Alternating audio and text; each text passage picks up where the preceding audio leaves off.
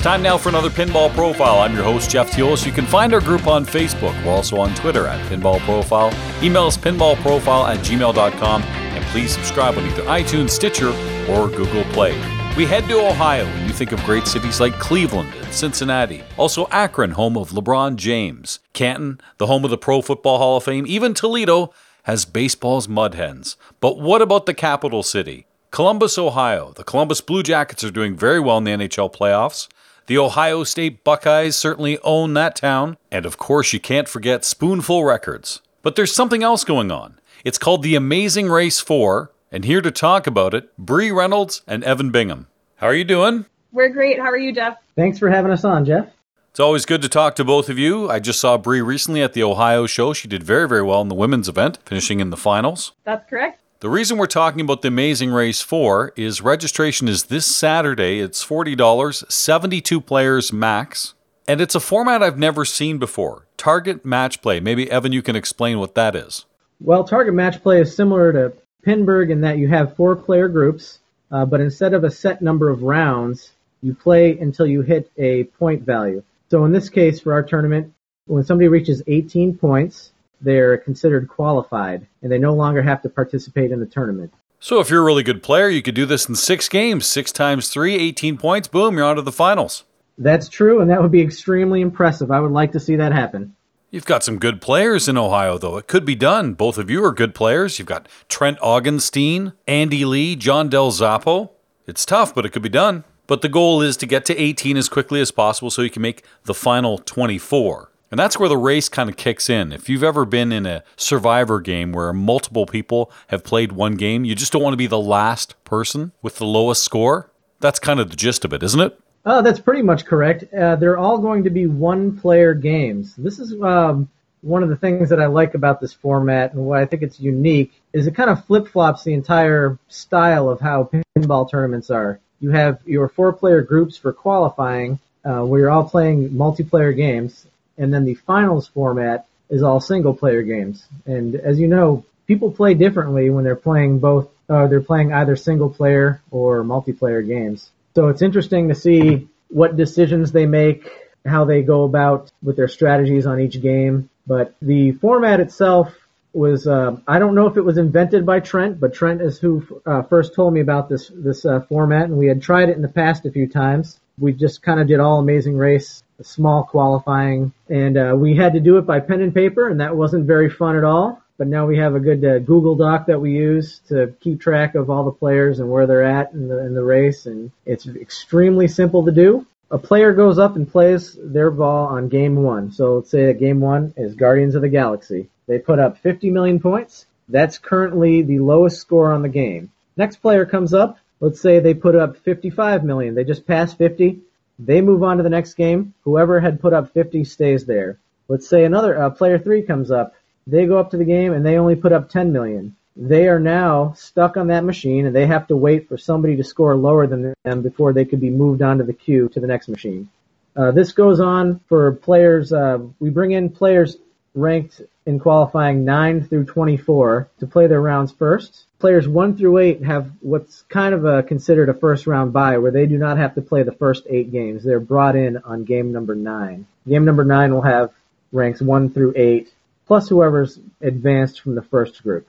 That's a good incentive, and Bree, you've played in this before. I wonder if you'll feel more comfortable going first or last with 16 different people playing the same game, because if you go first, you have to sweat it out and hopefully someone will come under your score, but if you're last, you know what the lowest score is, but there's that pressure, especially if you get a couple of house balls. I wonder if it's better to be first or last in something like that. Yeah, I think in my personal opinion, I would rather go first than last.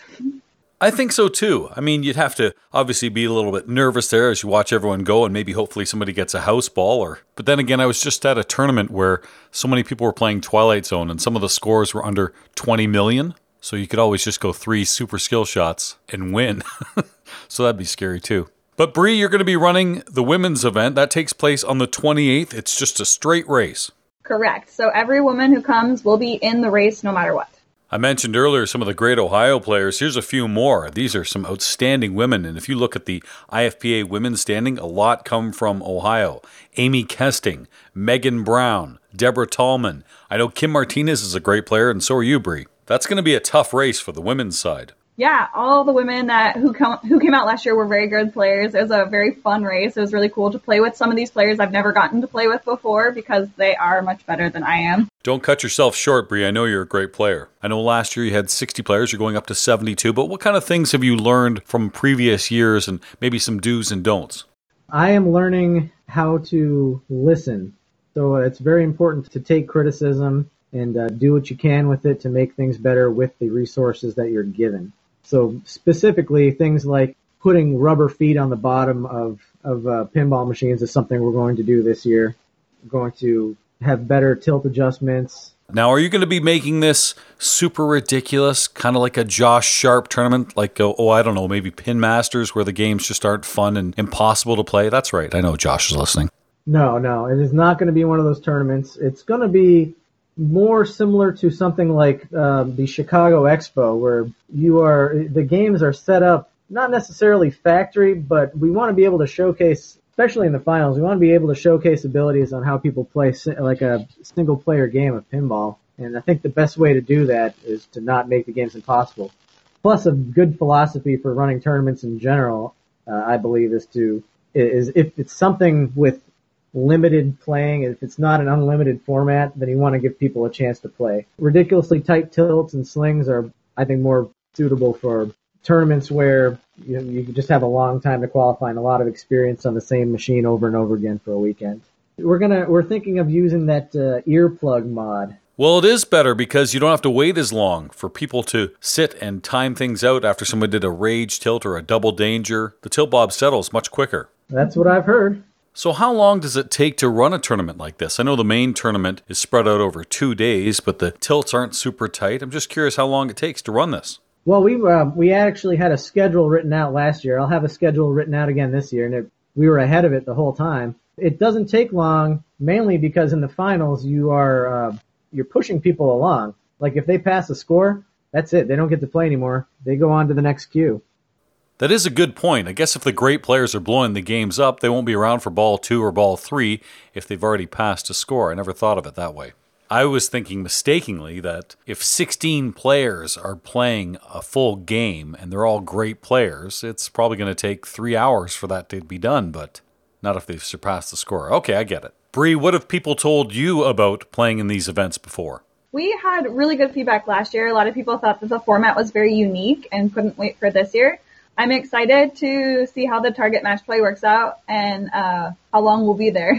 Bree, out of all the different formats of tournaments that you've played in, is this one of your favorites?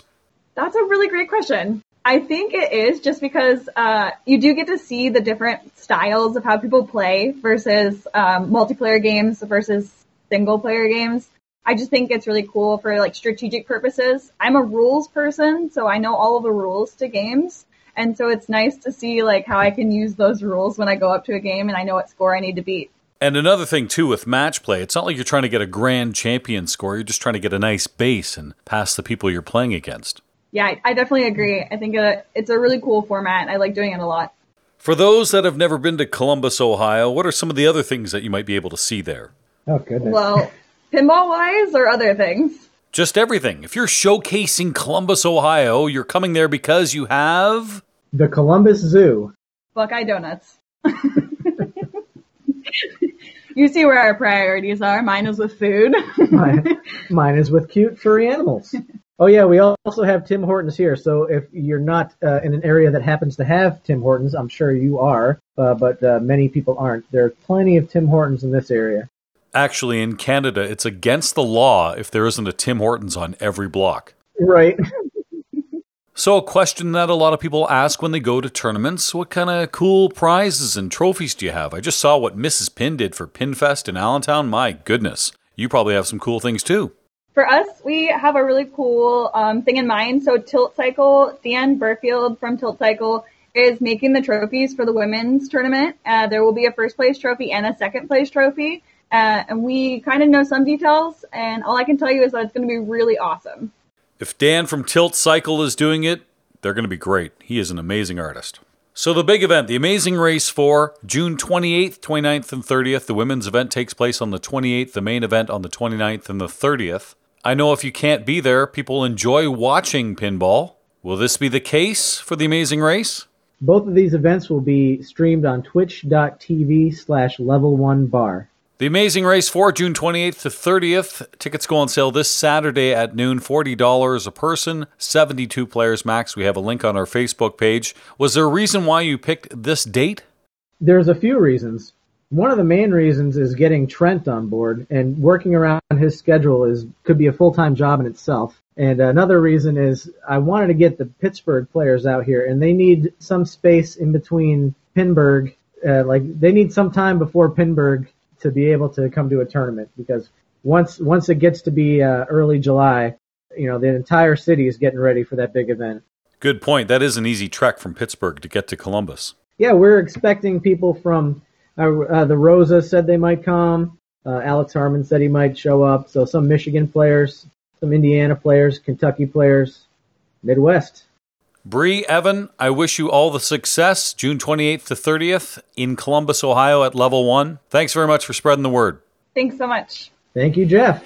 This has been your Pinball Profile. You can find our group on Facebook. We're also on Twitter at Pinball Profile. Email us pinballprofile@gmail.com. And please subscribe on either iTunes, Stitcher, or Google Play. I'm Jeff Teal.